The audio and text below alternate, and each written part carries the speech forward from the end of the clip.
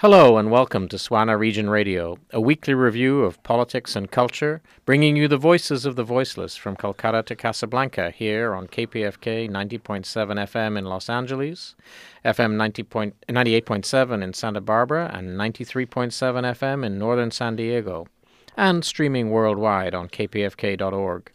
My name is David Lloyd, and I'm a member of the South Asia, West Asia, and Northern Africa, or SWANA collective, that brings you your weekly dose of SWANA Region Radio. Once again, let me remind our listeners that SWANA Region Radio, like KPFK, the station itself, relies entirely on your donations to stay on air. If you've enjoyed and benefited from our programming over the year, please pledge to KPFK's essential work on our website at kpfk.org. Even $10 a month would be a crucial contribution to us. Today, we devote the show to the great Palestinian poet Mahmoud Darwish in conversation with Fady Joudah and Jeff Sachs, both of whom have translated Darwish's work into English. Darwish is probably the best known of Palestinian writers internationally, and his life and his work reflect the 70-year struggle of Palestinians to gain their fundamental rights to their land and to recognition as a people. Likewise, he suffered the experience of the refugee and the exile that has been that of Palestinians for far too long. His skepticism about the future for Palestinians once led to his famous question, "Where will the bird fly after the last sky?"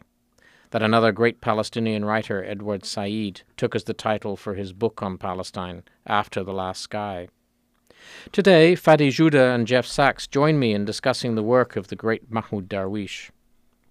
Fady Joudah has published 3 poetry collections and 4 of poetry and translation. He's received the Yale Series Prize, a Guggenheim Fellowship, the Griffin Poetry Prize for his work. Textu is his most recent poetry collection, and A Map of Signs and Scents, the selected poems of Amjad Nasser, is his latest translation work. He's the translator of a volume of poems by Mahmoud Darwish, mostly of the later poetry, entitled The Butterfly's Burden, which came out with Copper Canyon in 2007. Welcome to the show, Fady. Thank you. Jeff Sachs is a writer, translator, and scholar. He's also Associate Professor of Arabic and Comparative Literature at the University of California, Riverside, and the author of a book, Iterations of Loss, Mutilation and Aesthetic Form, al-Shidyaq to Darwish, which came out with Fordham University Press in 2015. He's too translated a volume of poetry by Mahmoud Darwish, Why Did You Leave the Horse Alone, which came out from Archipelago Books in 2006. And he's presently writing a book called Simplicities, a Colonial Archive about the history of the word simple, a second book for Decolonization, about the lyric poem and the question of Palestine, and a volume of poetry called Second Name. Jeff, you're very busy, but welcome to the show. Thank you for taking the time. Thank you very much, David. It's nice of you to have me. So let me start by asking a bit about Darwish's life. I believe he was from Galilee and that his family were driven out by Israeli forces in 1948, and the village where he came from, Al-Birwa, was destroyed to prevent the return of Palestinians. But they did return, and Darwish grew up in Acre and in Haifa. Is that correct, Fady? Yes, it is. His youth, mostly in Haifa, was met with a lot of trouble as he joined the Communist Party at the time, along with other Palestinian figures, young ones like of his age, namely Samih al-Qasim, and also Emil Habibi, who's a little older than they were at the time. And he eventually, because of his outspokenness and poetry, was put under house arrest by Israeli government. And the chokehold got tighter to where he felt that he had to leave in order to find another sky, as you alluded to earlier. I believe one of his very earliest poems that he read when he was still a teenager got him into some trouble. I think it was a poem about the identity card. Is that? Yes, I think he got in trouble with earlier poems. The one about the identity card has a particular story behind it, which was born out of his frustration, resistance, and defiance to the fact that he had to report to some sort of police office since he was under house arrest, or to sort of document that he still is around. And it was, as Darwish says, he finally sort of spoke up and said, well, write it down. I am an Arab, because that's exactly what the house arrest was about. It was about monitoring a Palestinian Arab who is in resistance. And this became the refrain of the poem, is that? Correct. Yeah, yeah. So you mentioned that he joined the Israeli Communist Party as a youth, and then 1973 joined the PLO. I mean, what was his attitude to the Palestinian Liberation Organization? I think that one of the things that are not said in perhaps in English about the any Palestinian and the Palestinian Liberation Organization at the time is that you have a rare event in history for a revolutionary moment where you have an entire collective of people who were in one way or the other involved with the PLO. I know you want to make a distinction in the sense that he was a registered member, or, some people were, some people weren't. But it's hard to find a Palestinian who was not directly or indirectly at the time not involved with the Palestinian Revolution. And I think that's putting it in better perspective than to say that there were just, a certain cadre that was involved, because they couldn't have been involved without the immense support of the people. Right, and that support, of course, was also something that was very prominent in Beirut, where he ended up in exile, working with the PLO archives and so forth. And his amazing memoir, Memory for Forgetfulness, is about that period in Beirut. What followed the destruction of Beirut by the Israeli forces in 1982 was the expulsion of the PLO from Beirut, and really his, amongst other Palestinians, dispersal. And I mentioned at the beginning that in some senses his life is really about exility and about an exile that Palestinians in general suffer. So, Jeff, I wondered if you wanted to comment at all about the ways in which Darwish's poetry reflects that experience of exile and places it at the center. Sure. I mean, thank you for the question, David, and thank you, Fady, for the really beautiful way I think that you contextualized Darwish in relation, on the one hand, to Palestinian life, and on the other hand, really to Palestinian political life. And one of the things that I think is very interesting about thinking about Darwish in relation to the question of exile, maybe perhaps a slightly different way of formulating the question, which would be thinking about Darwish and thinking about poetry more generally in relation to the state form, and the way in which it has transformed political life, social life, linguistic life, cultural life. And I think one of the things that Darwish's poetry has been involved in numerous ways is sort of this absolute insistence on detaching poetic life from the institutionalization of the state, from the institution of the state form, from the forms of violence it carries out, from the forms of racialized violence it carries out, both inside of occupied Palestine / Israel, and in the Arab world more generally. I think one of the things that perhaps would be urgent to index in Darwish is that he is actually a critique or a critic, and has offered very intense criticisms of the state form in the Arab world, and not only in relation to the so-called Jewish state.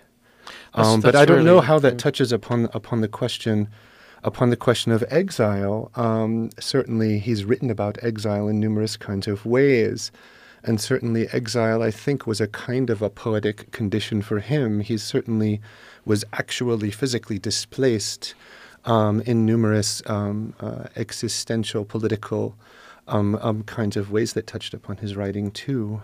That's really interesting. So, I mean, sure. you've given me an answer that I wasn't expecting, but it sounds like exile for Darwish from a given state, whether it's Israel or the potential state of Palestine, turns into instead a critique of the state that has exiled him, or the state form But maybe we should hear some of Darwish's own poetry that takes exile as a theme, if we could. And let's listen to it in Arabic first. I think it's important to hear Darwish's voice in Arabic, and then we'll hear it in English. Yes, but before I do that, I'd like to say that exile as a concept in Darwish's work and as a state of being, and I think it is a poetic a metaphor or a state of being for the poet, regardless.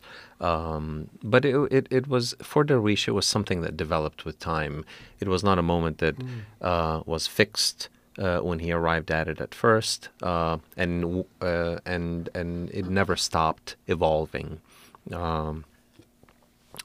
So, yes, there is one of his later works, a very famous poem called Who Am I Without Exile? And I'm just going to read part of it in Arabic and then in English. Yes, that'd be great.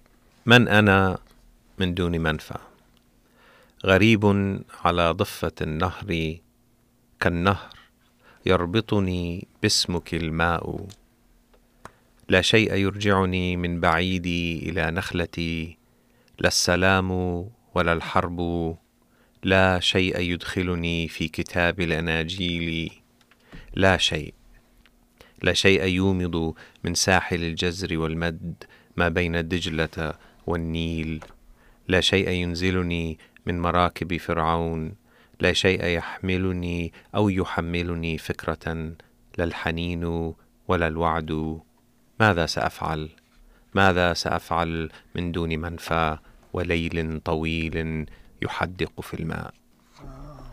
That was beautiful. So you can read it for us in English now, for those of us challenged by the Arabic language? Yes, sure. Who am I without exile? A stranger on the river bank, like the river. Water binds me to your name. Nothing brings me back from my far away to my palm tree, not peace and not war. Nothing makes me enter the Gospels. Not a thing, nothing sparkles from the shore of ebb and flow between the Euphrates and the Nile. Nothing makes me descend from the Pharaoh's boats. Nothing carries me or makes me carry an idea, not longing and not promise. What will I do? What will I do without exile and a long night that stares at the water? Water binds me to your name. Nothing takes me from the butterflies of my dreams to my reality, not dust and not fire. What will I do without roses from Samarkand? What will I do in a theater that burnishes the singers with its lunar stones? Our weight has become light and like our horses in the faraway winds. We have become two friends of the strange creatures in the clouds, and we are now loosened from the gravity of identity's land. What will we do? What will we do without exile and a long night that stares at the water? Water binds me to your name. There's nothing left of me but you, and nothing left of you but me, the stranger massaging his stranger's thigh. Oh, stranger, what will we do with what is left to us of calm and of a snooze between two myths? And nothing carries us, not the road and not the house. Was this road always like this, from the start, or did our dreams find a mare on the hill among the Mongol horses and exchange us for it? And what will we do? What will we do without exile? Wow, that's an incredible poem. And I have to say, one of the things that strikes me as a non-Arabic speaker reading Darwish in English, whether his prose or his poetry, is how remarkably well served he's been by his translators. Because it seems to me that even in English, Darwish is a major poet, if you understand what I mean. That as an English language poet, he comes across very, very powerfully. So I wondered, you both translated Darwish, and I'm curious. I know, Fady, you've written a little bit about this in the introduction to your book, and Jeff, I know you've written extensively about Darwish in your own critical work. how do you approach translating from Arabic into English, and particularly with a poet of the musicality and intensity of Darwish, as we've just heard? I mean, Jeff, when you were approaching your own translations, how did you think about translation as an activity in terms of Darwish's work, and what you had to do to capture something in English of his own qualities in Arabic? Wow, thank you. That's a really generous question. I would want to say, and this is something I think that perhaps holds in a general sense for poetic translation, for poetic writing, is that the desire, I think, in translation would be to produce something that is very smooth, very very legible, something that is sort of easy on the tongue and easy on the reader's eyes in a certain kind of sense. So I think that to the extent that I've produced translations that are useful in some way, I think a sensibility about retaining something like the uncommonness, the unfamiliarity, even the strangeness, to borrow the word of a friend, would be extremely urgent in translating this poetry, right? Because we would want, I think, to have an extreme kind of vigilance about rendering Arabic texts into an English language idiom and English literary institutions and English cultural institutions without retaining really a sense of the kind of violence that becomes involved, or that can become involved in a certain form of translational flattening out, if you will. So I think holding on to something of the unfamiliarity, something of the musicality in Darwish, which I think Fady's translation, which he just read, does in a really beautiful way, would be really urgent, right? I mean, from my point of view, there's a very beautiful line in the poem you just read, right, which is, what will I do without the roses of Samarkand? That's really such a beautiful statement. There's a materiality, there's a particularity, there's a real kind of sinking down into language that happens in that sentence that one needs to hold on to and remain with before one rushes off into the American literary landscape and makes this in the English language into, so-called beautiful poetry or beautiful literature, right? Because there's a very significant aesthetic tradition happening and getting generated the moment you start to speak in the English language. And I think we want to have a little bit of maybe forbearance, a little bit of vigilance. And so maybe I've tried to do that a little bit in pursuing these translations. Fady, you also had some remarks about the ways in which you had to play around with Darwish's metrics, and as a translator. Do you have any thoughts in relation to what Jeff was just saying about the need to preserve a certain kind of musicality in English?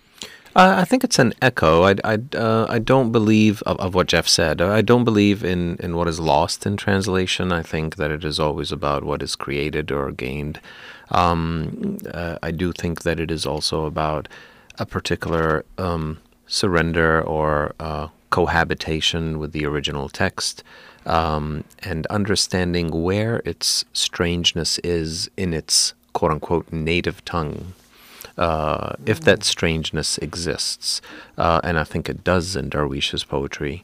And then the question becomes an idea of mirroring that strangeness in the host language, in this case English, and the unpredictable results that arise from that are, I think, where beauty is born.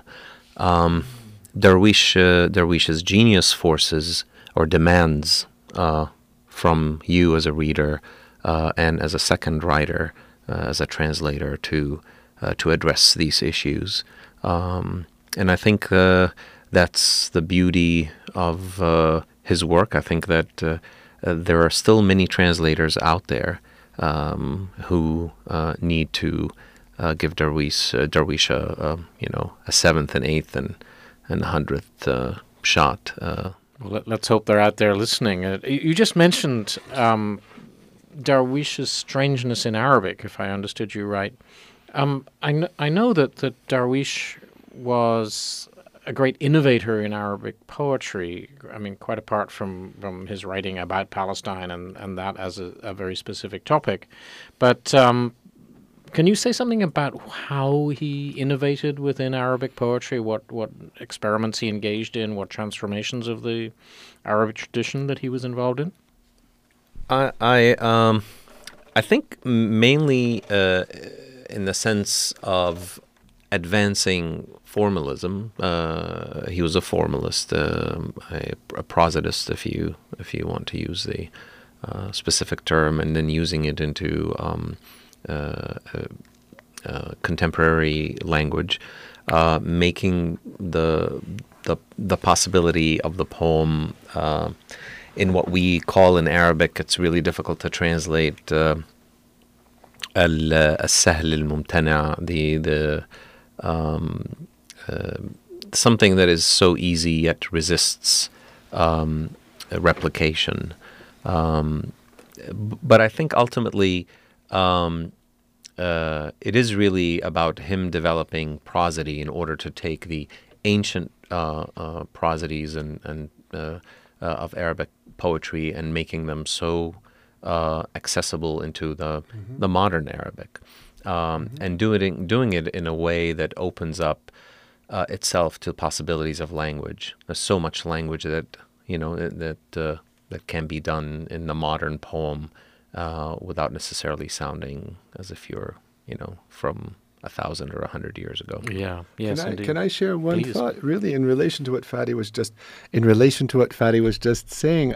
There are sort of a couple of moments I'd want to pick up on, and one of them really turns back to the question of translation that you were just talking about earlier, and that relates to the word something like cohabitation, right? The cohabitation of, or your cohabitation with the language of a poem or with the language of a poet. And what I really loved about what you said has to do with this idea almost of a notion of passivity as a kind of translator. How can one try to sort of be in this language, even to receive it in a certain kind of way, without, from the get-go, overwhelming it with whatever one takes to be what an act of translation ought to be or do, or what language itself ought to be or to do. I would want to also, just to follow up on the question of form in Darwish, I think for myself something that's been very interesting is that the modern Arabic poetic movement in certain ways has taken itself to be modern. And I think that there's a very interesting way that Darwish is engaging with the past in relation to form that's extremely distinctive, and is actually creating a rupture with, if you will, the modernist Arabic poetic movement, say like from the 1950s, that I think is really interesting and quite distinctive, and perhaps could be something to talk about, or to think about more. I wanted to also just think a little bit with Fady about what he was saying too, about something like the popular register of Darwish's poetry. He speaks and writes often in the plural. There are always multiples happening in Darwish's writing. There are always duals, there are triplets, there are dialogues. And I think that there's an appeal to something like a community, a commonality. The art of dialogue. There. The art of dialogue is something that is not really.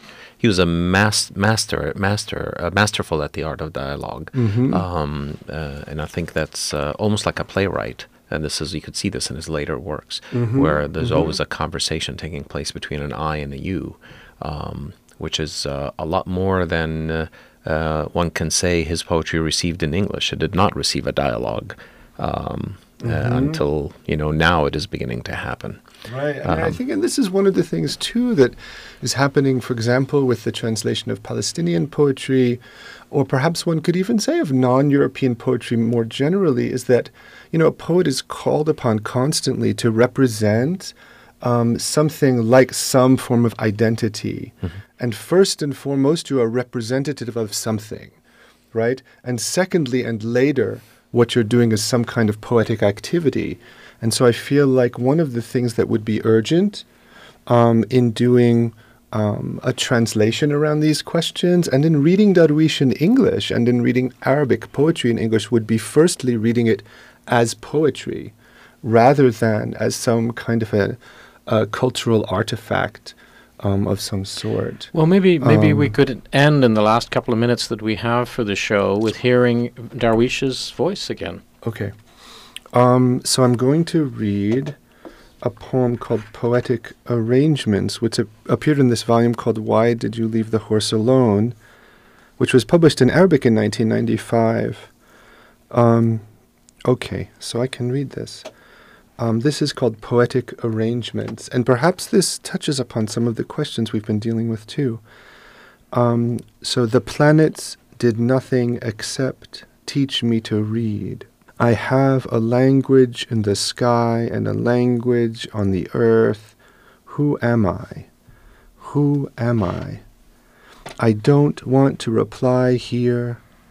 Perhaps a star will fall upon its image. Perhaps the forest of chestnut trees will lift me toward the galaxy at night and say, "You stay here." The poem is above. It is able to teach me what it wants, like how to open a window or put my household affairs in order among myths. It is able to wed me to itself in time. That was beautiful. It's so great to hear Darwish's work read, and I hope that we'll have the chance to do this a little bit more on the air, but I'm afraid at this point we're now out of time, and we'll just have to get you back on the show very soon. So thank you. My guests today have been Fady Joudah and Jeff Sachs. Fady Joudah has published 3 poetry collections and 4 of poetry in translation. He's the translator of a volume of poems by Mahmoud Darwish, The Butterfly's Burden, which came out from Copper Canyon in 2007. And Jeff Sachs is a writer, translator, and scholar, and is also an associate professor of Arabic and comparative literature at the University of California, Riverside.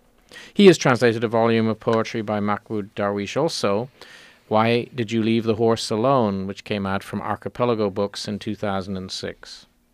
If you've enjoyed our show, please consider making a donation to KPFK at kpfk.org. Don't forget to mention SWANA Region Radio when you pledge. For your support, and only your support, keeps this program and this station on the air. I thank you for your donations. I'm afraid that's all the time we have on the show today. The SWANA Collective would like to thank our guests, Fady Joudah and Jeff Sachs. This and all our shows are available to download at kpfk.org under the Programs tab. And thanks as always to Nima Ardalan for production assistance. My name is David Lloyd of the South Asia, West Asia and Northern Africa or SWANA Collective, and on behalf of all of our collective members, I'd like to wish our listeners a great day.